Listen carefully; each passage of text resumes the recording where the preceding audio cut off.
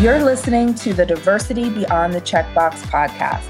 I'm your host, Jackie Ferguson, certified diversity executive, writer, human rights advocate, and co-founder of the Diversity Movement.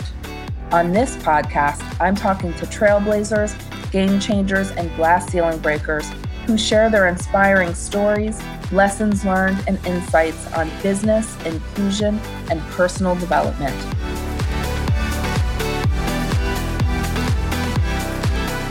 Hello, and thanks for joining me today. My guest today is Dr. Tana Session. Dr. Session is an award-winning consultant, international speaker, executive-level performance coach, best-selling author, recognized inclusion, diversity, and multi-generational thought leader, and media contributor. Dr. Session is the official LinkedIn learning expert for diversity and inclusion in recruiting and interviewing. He was also recognized by Forbes as a Next 1000 and a top diversity and inclusion business leader and a DEI champion by the National Diversity Council. Dr. Session, thank you so much for being with me today. Thank you, Jackie. Honored to be here. Looking forward to it. Me too. So let's start, if we can, by just telling us a little about yourself, your family, your identity, your background, whatever you'd like to share. Sure. So Dr. Tana Session, I identify as she, her. I am married. I have a 26-year-old son. I have a 31-year-old bonus son. We've been empty nesters since 2013. So it's been a fabulous life of, just myself and my husband doing what we want when we want. Professionally, I have been in HR for over 30 years. I've been the head of HR for 10 of those years for different types of organizations, both for-profit and not-for-profit. I've been in the diversity space since 2007. So I've been doing this work for quite some time. I just recently got accepted to law school. So I'm really looking forward to starting law school in the fall. And my focus is going to be civil rights law, which many people who know me are not surprised by that. So looking forward to taking my game and DEI up a notch. From a legal aspect. I love that. Congratulations. That's a big one. Thank you. Oh, and I live in Los Angeles, but I'm originally from New York. Got it. Dr. Session, will you tell us a little bit more about your early career as you got started? How did you, navigate corporate America? What was your experience? And then I'm also interested, now I'm asking 30 questions at once, right? It just shows I'm excited about the conversation. I think I'll be able to track it, but okay.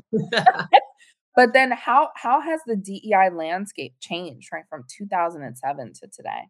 Yeah. I'll start off by saying it has changed, the work that I'm doing with clients now. So as I said, I've been in HR for over 30 years. I started my own consulting company back in 2014, and I've been able to work with different organizations, including federal and state agencies and municipalities, on their cultural transformation work through the lens of organizational development and, of course, DEIB. And it's changed over the years because when I first got started, people were focused more so on not only getting people of color, into leadership roles, but they were focused on the multi-generational workforce because the millennials at that time were starting to come in. They were focused on getting women into leadership. So I would say the bulk of the work that I did prior to probably 2020 has been in those areas, like really looking at the multi-generational workforce, getting women into leadership roles. There's been a huge push and a huge focus on that. And there's been some good traction. So admittedly, it was the right thing to do. But we weren't having the types of conversations that we're having right now as it relates to Black, Indigenous people of color, other marginalized, underrepresented groups in the workforce, and what their lived experiences have been. So summer 2020 really changed the game in terms of changing the types of conversations that we're having in the workplace.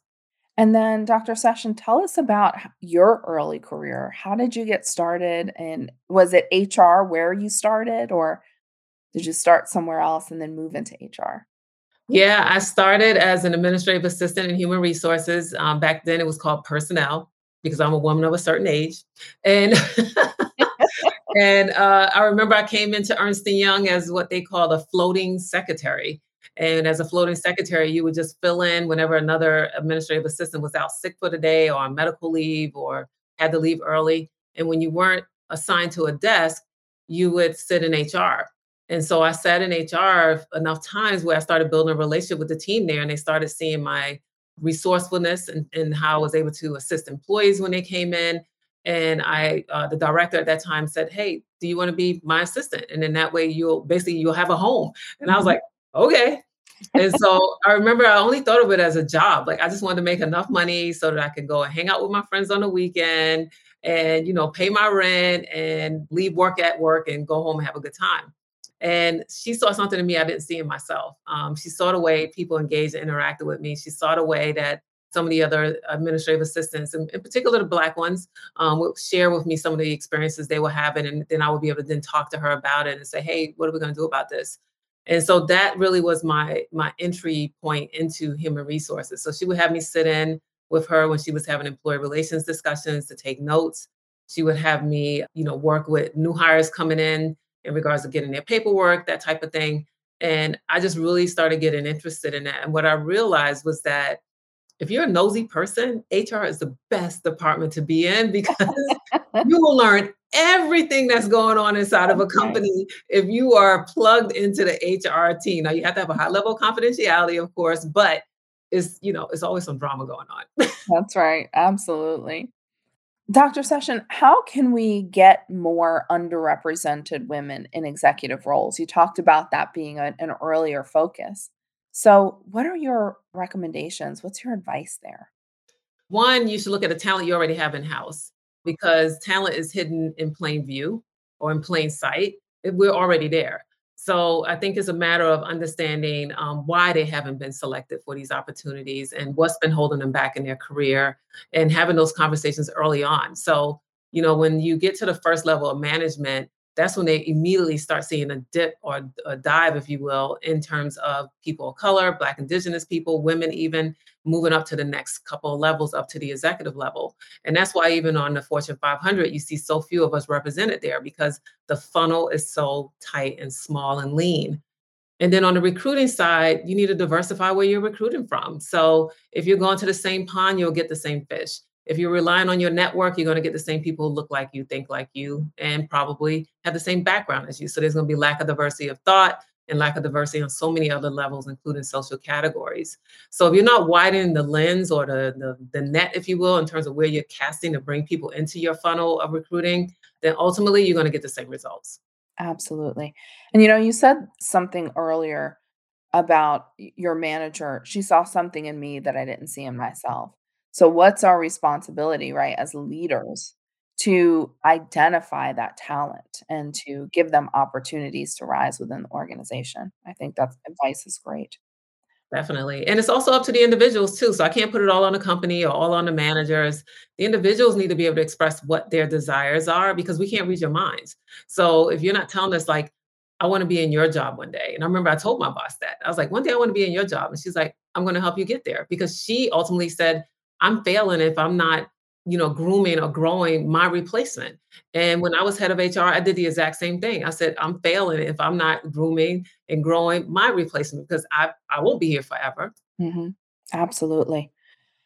And Dr. Session, how did you move from corporate America, right? Make that move from corporate America into consulting and speaking? Well, I was conscious about it. I hit a point in my career where I felt like I hit a wall. I kind of felt like no matter what company I went to, I was doing the same thing over and over and over again. Yeah. And at the beginning, it's always fun because you're changing things, you're getting used to the people, you're the new shiny toy. Right. But then after a while, it just starts to become day to day, right? And I wanted more of a variety of the type of work and the types of people I was working with. And it happened where people started reaching out to me either on LinkedIn or through different networks that I was involved in, or associations rather, asking me to do speaking engagements or be on panels. And through that, I realized this is something I think I like doing. And Mhm. I started doing it and saying yes more and more without realizing that my CEO was not a fan of me doing this. And I thought, well, that's odd because this is not only helping me, but it's also making the company look good that you have your top HR executive sitting on this panel or being involved in this, interview process. And so ultimately I had to reach a decision. I told my husband at the time I was 47, and I said, I don't want to wake up at 50 and hate my life. Like I said, I'm looking around this office and I see people in their 50s, mid 50s, and they don't look happy. I don't want that to be me. And my husband said, I want you to be happy. Do what you need to do to make that happen. Now, luckily, he's an entrepreneur. He's always has been. He's in the entertainment industry. So it was good to have that support at home, but it was scary. What I did was I gave myself 3 months. I said, I'm giving myself 3 months. If I don't land my first speaking engagement my first client or finish my first book, then I will go back to work. And I was able to do all three. And I felt like that was just the universe responding to my desires. And as a result, I said, now I have to take the leap, right? Because I put it out there, it manifested. Now I have a responsibility to see it through. And so that's what I did. And I haven't looked back, which has been great. That is so fantastic. And one thing just to point out is you made that shift at 47, Yep. right? So for those of us who think we have to have it all figured out at a young age, we don't. And for those of us who are finding themselves in those positions where we're not happy or we're not feeling fulfilled, it's never too late to make that change for yourself and make that shift and take that leap. So I love that you shared that.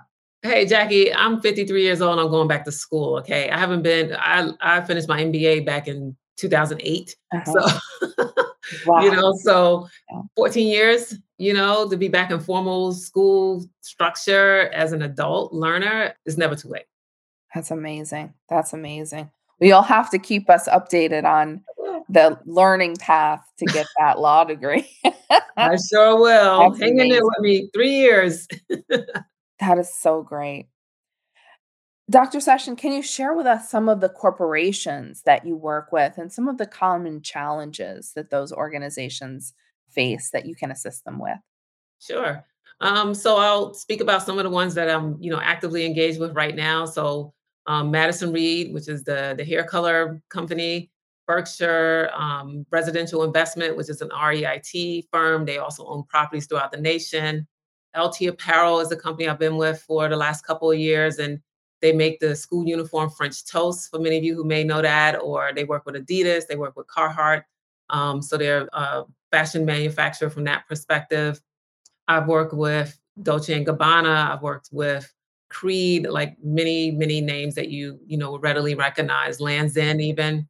And I've done everything from, doing facilitator trainings because that's what they were focused on at the time to developing a full blown out diversity strategy for them, right? To help change and transform that culture.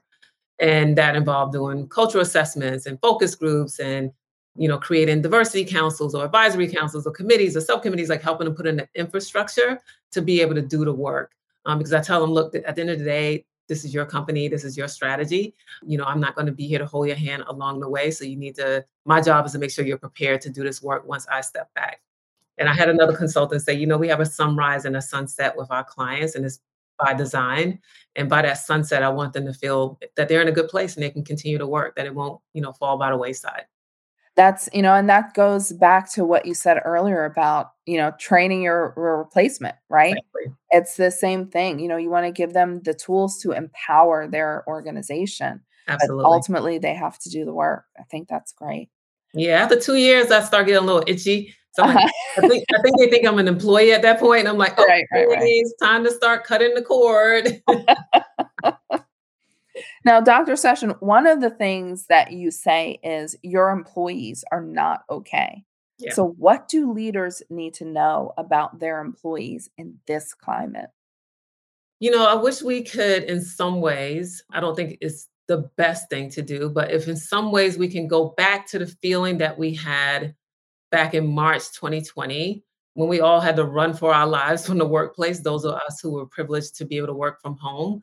And we had such a high level of empathy and caring and humanizing in the workplace that had never, ever happened before, at least not in so many companies at the same time. I'm sure there were many companies out there that that's just their culture and that's a good thing. But when you look at it, we were all going through this for the very first time together. We were hand in hand and we were all in this together. And I feel like we're starting to get further and further and further away from that, especially with the return to office momentum. And my concern is that we're not taking into account the mental well-being of employees in terms of what this has been like for them for the last 2 years.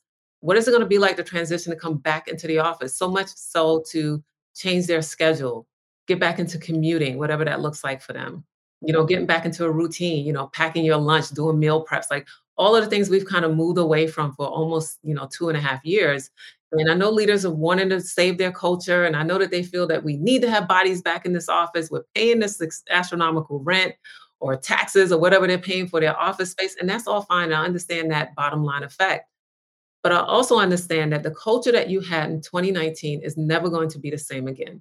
So it's time for us to really wrap our heads around that and understand we need to develop a new culture, a future of work culture, and understand that the way we were working before is not how we're going to work anymore. Like those younger millennials and those Gen Zers who got that taste of freedom, you're going to be pulling them back, dragging them into the office, many of them. Now, some of them want to have the interactivity, they want to be involved with, sitting on teams, having that interface time with their leaders, which is important.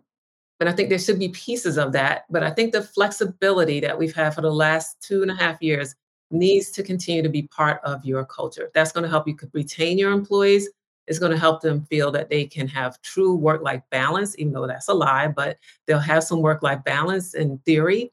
And also, they won't be penalized just because they're not in the office in terms of not having that face forward time with their managers and being forgotten about when promotional opportunities are available or new projects come up because they're not in the office, 5 days a week. I think we need to think about this hybrid model as this is the way work is going to be from now on. Absolutely. Such good advice. Well, you've won many awards, right? One of which is the Forbes Next 1000. Can you tell us a bit about that award and what it means? My team nominated me for it. I'd heard about it. I'd seen like a couple of emails and, reading the description, I thought, it's not for me. But my team submitted me for it. And the next thing I know, emails started coming in where they were requesting additional information that my team didn't necessarily have as it relates to my business. And I was like, oh my gosh, I can't believe you nominated me. Okay, so let me, provide this information and see what happens. And I remember my husband and I, we were on a vacation, well, I call it a sabbatical. We took 4 months and did a tour of Africa. And I was just leaving the Red Sea and we were in the car on our way back to our hotel. And I was scrolling through email and this email came from Ford and it said, congratulations. And I was like, wait, what? And then I was like, I kind of screamed a little bit and I think I cried. And the driver was like, is everything okay? And we were like, we're in Egypt. And I said, yes. I said, I just won this award from Forbes. I said, this is big. And my husband's like, oh wow, congratulations. I'm so proud of you. And, it just meant a lot. It meant a lot that, such a big entity would recognize me and the work that I do and the difference that I've made for these companies and different clients that I've worked with over the last few years as a consultant, to transform their culture and to be able to have that type of impact and be recognized for it. To me, it just speaks to I'm doing the right thing. I'm working in my purpose. That's why I don't feel like it's work. And ultimately, having this brand behind me, of course, that's another level of credibility in terms of new clients that may be, looking for other consultants to work with, which is fine. They should vet multiple consultants before they decide who to work with. But hopefully this also says that, she really knows what she's doing. She's going to cause more good than harm. And this is someone that we can use as a partner in our work. That's so fantastic. Congratulations on that. Well, you mentioned a 4-month sabbatical. So I really want to dig into that. Like, I think more and more people are taking sabbaticals. So can you talk to us a little about what that is and what the benefit of a sabbatical is? And then if you want to share a couple of pieces of your trip and what the highlights were, that's okay too.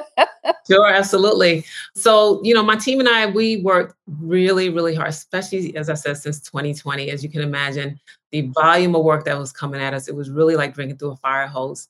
And we stood up and we accomplished everything that we set out to do. And we were able to successfully, partner with our clients and give them what they were looking for and set them on their journey. And that work continued all the way through 2021, which was a good thing. The business grew and we had more consultants we were able to bring in to help with some of the initiatives. And I felt burnt out, as the head of the company and as the face of the company, the one who was doing a lot of the client, business development and the first point of contact with these clients. I knew in order for me to show up as my best self for this year, I needed to take some time off. And so I took off for 4 weeks. My team took off 2 weeks. And we just did not answer emails, every occasional one now and then. But for the most part, luckily, our clients were closed as well, very slow in that time of the year. And so I took off from mid-December through mid-January. And my husband and I did a tour of 5 countries in Africa. We started with Egypt, and then we went to Kenya, and then we went to Tanzania, and then we went to Ghana and Senegal, and then we spent some time in Dubai, and then we came back home. And after I came home, I still had another week just to get my body acclimated to the different time zones again, get back on Pacific Coast time. And it was the best thing I could have done for myself and my business and for my team as well. As I said, they were able to take the, 2 weeks of the last 2 weeks of the year off too. Hmm. And now this year we're doing 8 weeks. So Wow. yeah, we're gonna take off mid-November and we'll come back mid-January. That's awesome. And Dr. Session, what are some of the benefits of that? So, right, obviously rest, right? And recovery, but tell me some of the other benefits to not only doing that for yourself, but allowing your team to do that as well.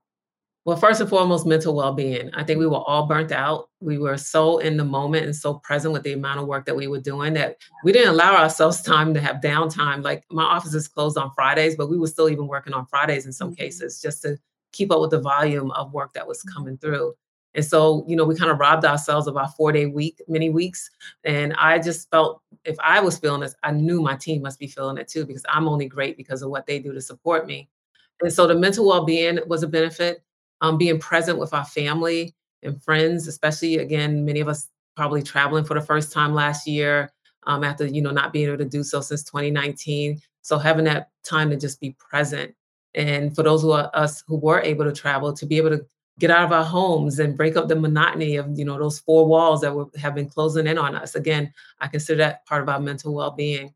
And then just experiencing and having new experiences. So, somewhat normal life, if you will, still being masked and, all that stuff with traveling and everything, but just being able to get out and meet new people and have new experiences, just gave me the energy, as I said, that I needed to come back and show up as my best self for this year. Wow. That's such good advice. And, certainly we can all think about when it's time for us to take that break, right? And recovery is so important to the work we do, but especially in this space because it's so emotional, It is. right? Not only are the people that we're working with, having those challenges and those emotional reactions to this work, but we are human. And so we are having those reactions as well. So I think that's fantastic that you prioritize that. Yeah, I tell everyone this is head and heart work at the end of the day, Yes. right? It's about Mhm. empathy, it's about emotions, it's about in some cases even sympathy. And so, if you're leading this type of work, it can be overwhelming, it can be exhausting, it can be emotionally draining. I have all of those same feelings, even though I love what I do. And you have to give yourself that time to recover. So, people talk about self-care and that to me was part of it was to be able to get out, get away, step away from the computer. I had my laptop with me, but I barely opened it. Again, time difference was a help, right? Because when I was sleeping, they were awake. When they were awake, I was asleep. So, and again, just having that time with my husband because, as I said, we're empty nesters, and he barely saw me outside of my office except for dinner because I was just in there, just plowing away with work, having conferences, doing meetings, doing trainings, talking to new clients, intaking clients, offboarding clients, and it was a lot. And we didn't have that connection as a married couple, in many cases because the volume of work was just so busy. Absolutely. Mhm. Well, Dr. Session, let's talk about your LinkedIn learning. What kinds of topics do you discuss there? Yeah. So I have a course right now that's doing really well. Over a quarter of a million people have taken it, which is just to me mind blowing. It is Wow. called Uncovering Unconscious Bias in Recruiting and Interviewing. And I recorded the course back in November 2019. It launched in January of 2020. And now I'm in the process of developing my second course. And that course, the reason why I wanted to do that one was because one of the things that a lot of clients were asking me about was how do we actually make certain that we are removing our own bias when we are looking at resumes or applications or, interviewing candidates that are different than what we're used to and not letting that be a determining factor. And so I thought that the advice I was giving them would make a great course for LinkedIn. And so luckily they agreed and we were able to get it recorded and get it launched and it's done really well and continues to do so. And now the next one is about the now what phase of diversity, equity, inclusion, and belonging work. So without giving too much away, you've done all the trainings. They have tons of trainings out there. They have great instructors who put a lot of material out there around diversity, equity, inclusion, and belonging, and kind of how to get it started, what to do, what it should look like.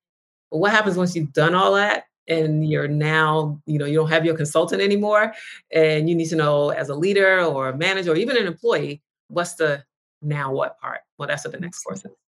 That's so great. When Dr. Session has left the building, what do Yep. you do next, right? Exactly, exactly. So and I'm approaching it as a conversation. So even though The first one was somewhat conversational, but instructional. This one's gonna be much more conversational because I want to talk to them the same way I talk to my clients when we're getting ready to offboard. Like, here are the things you need to look out here. How are you gonna measure your return on investment? This is what success could look like. Here's how you set goals and KPIs and why it's important to do so, and giving some, some theoretical examples of it, of course, but kind of walking them through the steps of continuing this work because it is nonstop. It doesn't end. There's That's no end point, right? It's truly a journey. That's exactly right. And, I think that's one of the things that people have to wrap their head around. It's not a checkbox approach, right? Where you get to the end of it. This is a continual practice, a continual journey, as you said. And, what are the tools that you need to continue that process of DEIB? Dr. Session, what do you make of this great resignation? Why is this happening? And what can companies do better to make sure they're retaining their employees? Well, I'll first say I think it's a long time overdue. Again, 2020 was the catalyst. Of course, a lot of people had time to sit home and they didn't have to interact with people in the office and they had time to think. Do I really like this job? Do I really like this boss? Do I really like these coworkers? I'm not happy. This is the happiest I've ever been. And I've never had this experience before where I get to sit at home and I don't have to interact with these individuals or deal with, these microaggressions or this bias or discrimination or racism, all the other things that people have been dealing with in the workplace. And they dealt with it because they felt they had no other choice. And they would go from one company to the next, hoping for a different experience. And they had, over time, had the same experience. And I can speak to that from my own personal experience as well in corporate America. So what does that mean? Well, people have choices now.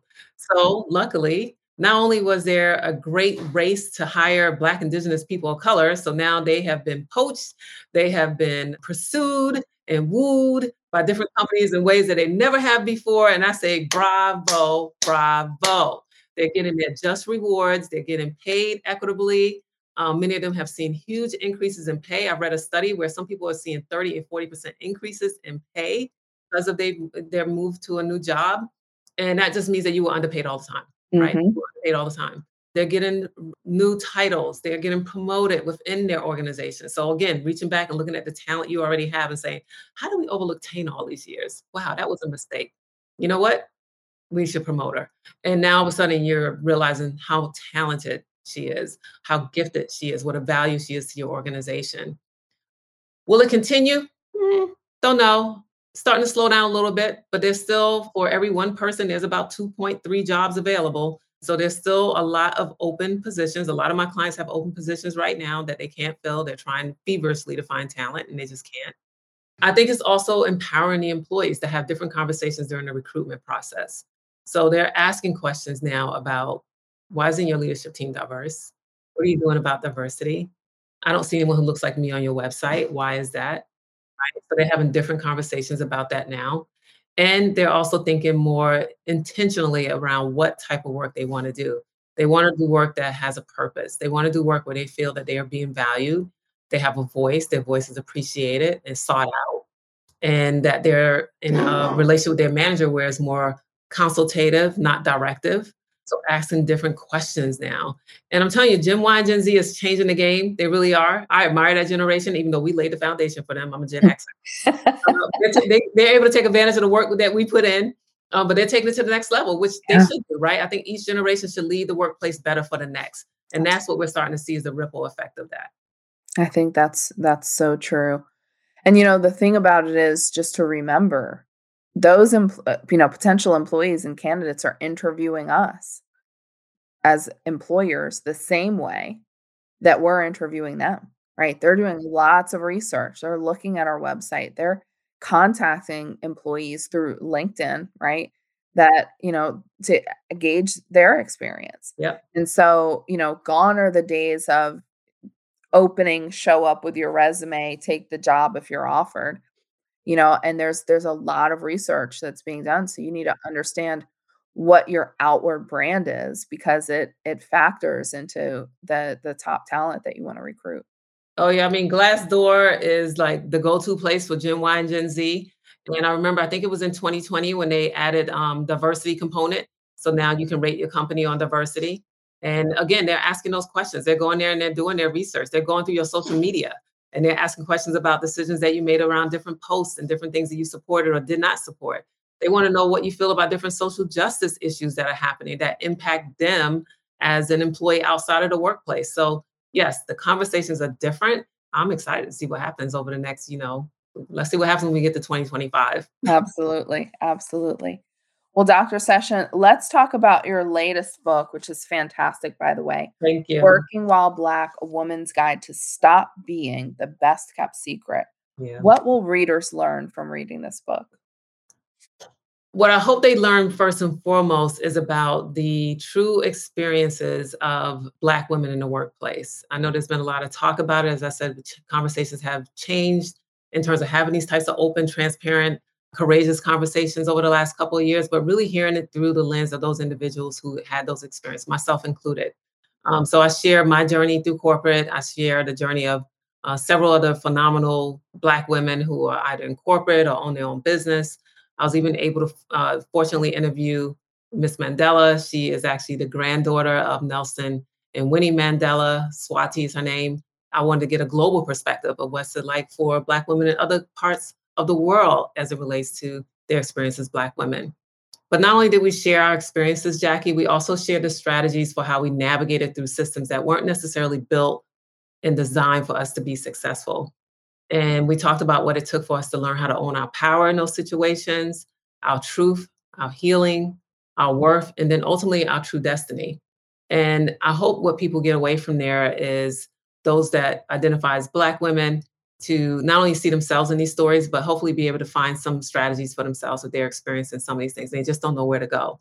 Because each of us, what I realized through interviewing these women is at the time you think you're the only one that's having that experience. Without realizing there's a whole community of us out here having this experience. We just don't talk about it, right? We may talk about it with our immediate friends or family, but we're not talking about it to the woman down the street at the next office building.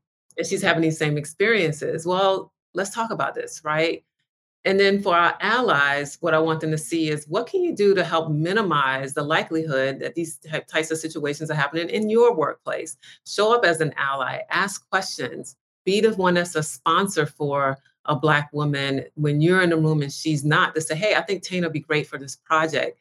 You haven't mentioned her name. Here's some things I know about her. So those small hinges can open big doors for people. That's what I hope people get from it, because I feel like in some ways with Black women, I'm preaching to the choir. We kind of know our story.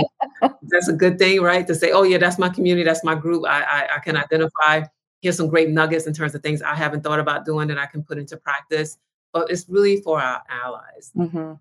One of the things that resonated with me in the book was the number of personal stories. So what I expected to read was more of like a how to navigate guide, right? But really seeing those stories and being able to read those stories and identify for me personally with those stories, it helps people to understand and helps allies and potential allies to understand that wow, there are things that are pervasive, right? Things that they're experiencing. It's not just one experience. It's not, a one-off experience. This is, we're seeing threads, like, right? And Systemic. what can we do? Mhm. Yeah, I Absolutely. mean, that's the epitome of systemic, right? Mhm. And a lot of it was. And again, even just, interviewing these women, I spent hours and hours. I mean, it took me almost 2 years to write this book. Spent hours talking to them and even re-interviewing them and going back and vetting even further. And the fact that they were so authentic and transparent with me said a lot about they wanted to share the story. They're like, oh my gosh, I've never told anyone this before. And a lot of them said that, like, I've never talked about this before. And I was like, wow, thank you for honoring me and trusting me with your story, but more so willing to share it with the world because once it's out there, it's out there. And it also humanizes us, right? And I think in regards to allyship, to understand that you could probably identify with some of these experiences. It may not be exactly the same, but when you think about some of the personal things that they dealt with while also showing up and being their best phenomenal self in the workplace, many of us probably have struggles that we're dealing with at home. And we have to think, well, I gotta leave that at home. I'll deal with it when I get back. Let me go here and shine and, act like everything's okay and put an S on my chest and then go home and cry in my pillow. Like understanding those types of things really helps to humanize, as I said, that humanizing experience we had back in 2020, hopefully to help bring it back, especially as we're starting to return into the office. Absolutely. Again, Working While Black, A Woman's Guide to Stop Being the Best Kept Secret. Great book. Thank you Thank for you. sharing that with me. For our DEI practitioners, and we talked about this just a little bit, this is hard work for a number of reasons. One, making these corporate shifts in culture, right? And then two, navigating our own emotions and our own bias and frustrations. What advice would you give to practitioners in this space about, once they can take that break, right? How do you go back into the workplace and kind of manage that for yourself so that you don't experience the burnout and you don't experience a situation where it's too much, right? How do we navigate that? And it's so important to just go back into this because this is something that I hear from practitioners all the time. It's hard work. So, It what is. advice And there? and and many of them, especially those that have been doing this work over the last 2 years, because it has been such high volume, have actually tapped out. They were like, "I quit," right? Whether they were hired into an organization or they were consulting, they were like, "I'm taking a break. I can't do it anymore." One of the things I had to do for myself was learn how to compartmentalize the work. So, yes, it's personal, right? When I think about George Floyd, I see my sons, I see my husband, I see my uncles. When I think about, Brianna, I see cousins of mine, right? And so all of these things are personal to, especially the Black community. There's no way I can say it doesn't touch us in some way. And to be able to show up in the workplace, either as a consultant or a DEI practitioner in house, and to be able to help your organization, mostly people who probably don't look like you, don't have these same experiences, understand what it means to truly be inclusive, understands what it means when they have bias, when they say something or do something that's a microaggression, giving them those teachable moments, giving them space, safe space to be vulnerable and ask questions where you sometimes scratch your head and think, how can you not know this? Well, I see that as a space to have those teachable moments. I also see it as a space of someone wanting to learn. So there's got to be a bit of grace there and on both sides, right? But also understand that this is ultimately a change management work that we're doing. We're changing cultures. So any change management process you will go through, whether it's building, rolling out a new IT system, Mhm. or whatever project you're going through that's changing within the organization, you're doing the same thing when you're shifting the culture. It's a change management. So if you can think about it from a methodical, theoretical perspective, as such as that, put it into bite-sized pieces, creating a project plan for yourself, bringing in stakeholders and executive sponsors, making sure that you have resources, people, time, and money to do the work, because that's where a lot of the frustration comes in at. And then your own time, having some healthy boundaries. So, yes, giving yourself that time to step away from it. Yes, to compartmentalize it, giving yourself time to be angry, to be upset, be hurt, be concerned, but then you got to come back and do it again. So I think it's cyclical, but it can be manageable. But it's also good when, again, you have the resources that you need, because struggling, trying to do this all by yourself with no team, no budget, sometimes no real power, that's why a lot of people started leaving the field over the last couple of years. Absolutely. Such great advice. Now, Dr. Session, about 80% of organizations have made some progress in diversity, equity, and inclusion, which is great. But for organizations that are still not sure if DEI is a trend they can bypass, what do you want to share with them? That they're going to lose employees continually. They won't be able to recruit for the next generation because they have zero tolerance for this. And they have an expectation of, this work is being done and that this true commitment is not performative. And they're, again, as I said, asking those questions from the very beginning, from the recruiting standpoint. And when they get in there, they're still asking the questions. And then they have a level of accountability that, many of us aren't used to, where they're saying, well, you said you were going to do this, but you didn't. Why? Right. And then they go to social media. So, Mhm. That's so right. I think that's what's going to happen. I think they will be left behind.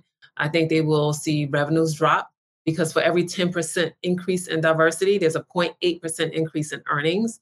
That was based on a recent study. Now, that 0.8% may seem small, but if you're a multi-million dollar, multi-billion dollar company, it's significant.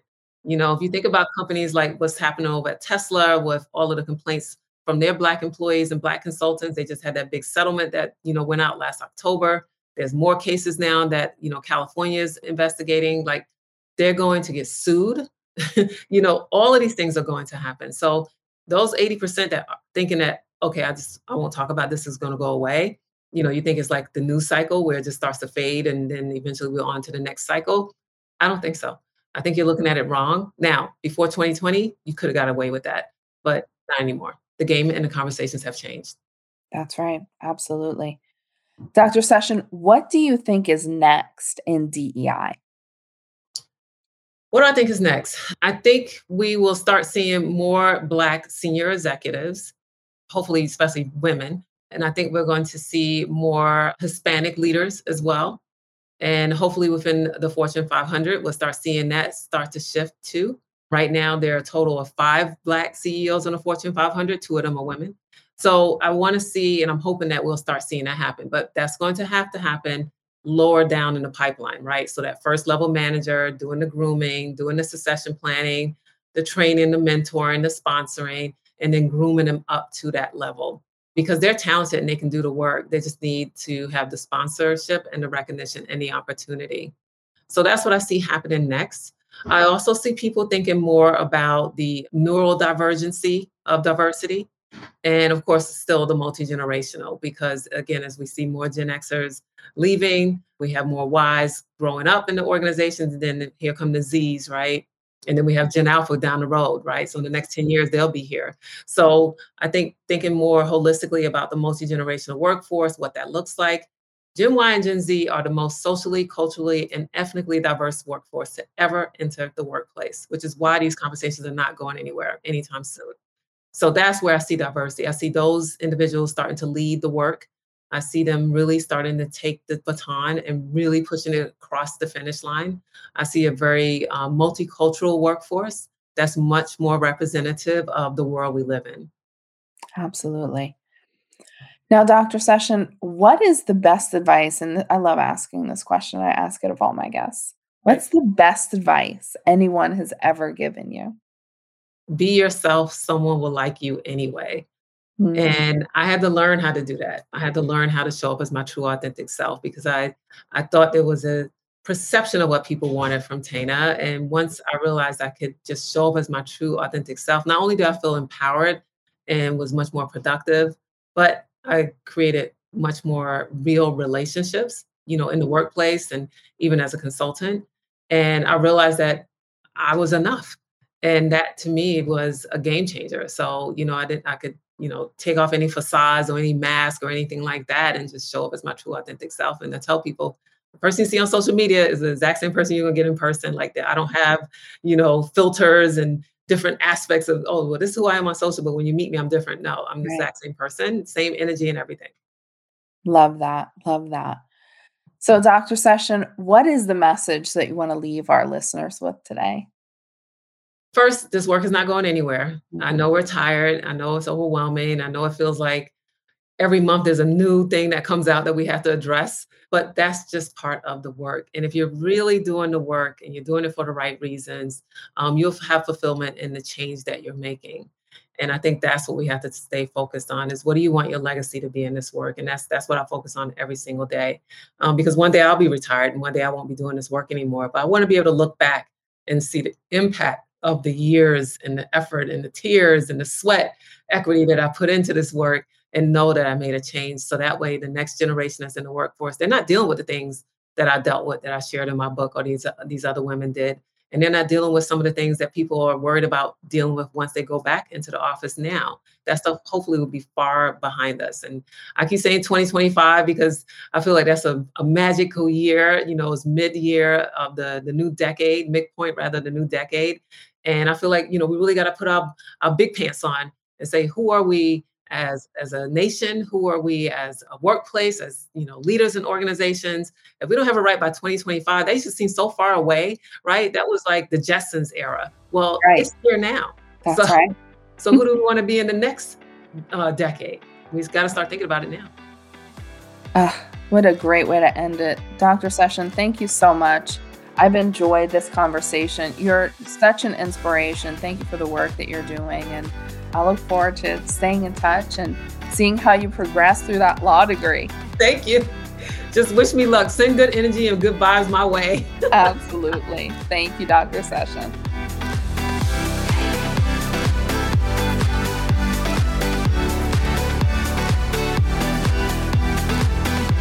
Thanks for joining me for this episode. Please take a moment to subscribe and review this podcast and share this episode with a friend. Become a part of our community on LinkedIn, Instagram, and Twitter. This show was edited and produced by Earfluence. I'm Jackie Ferguson. Join us for our next episode of Diversity Beyond the Checkbox. Take care of yourself and each other.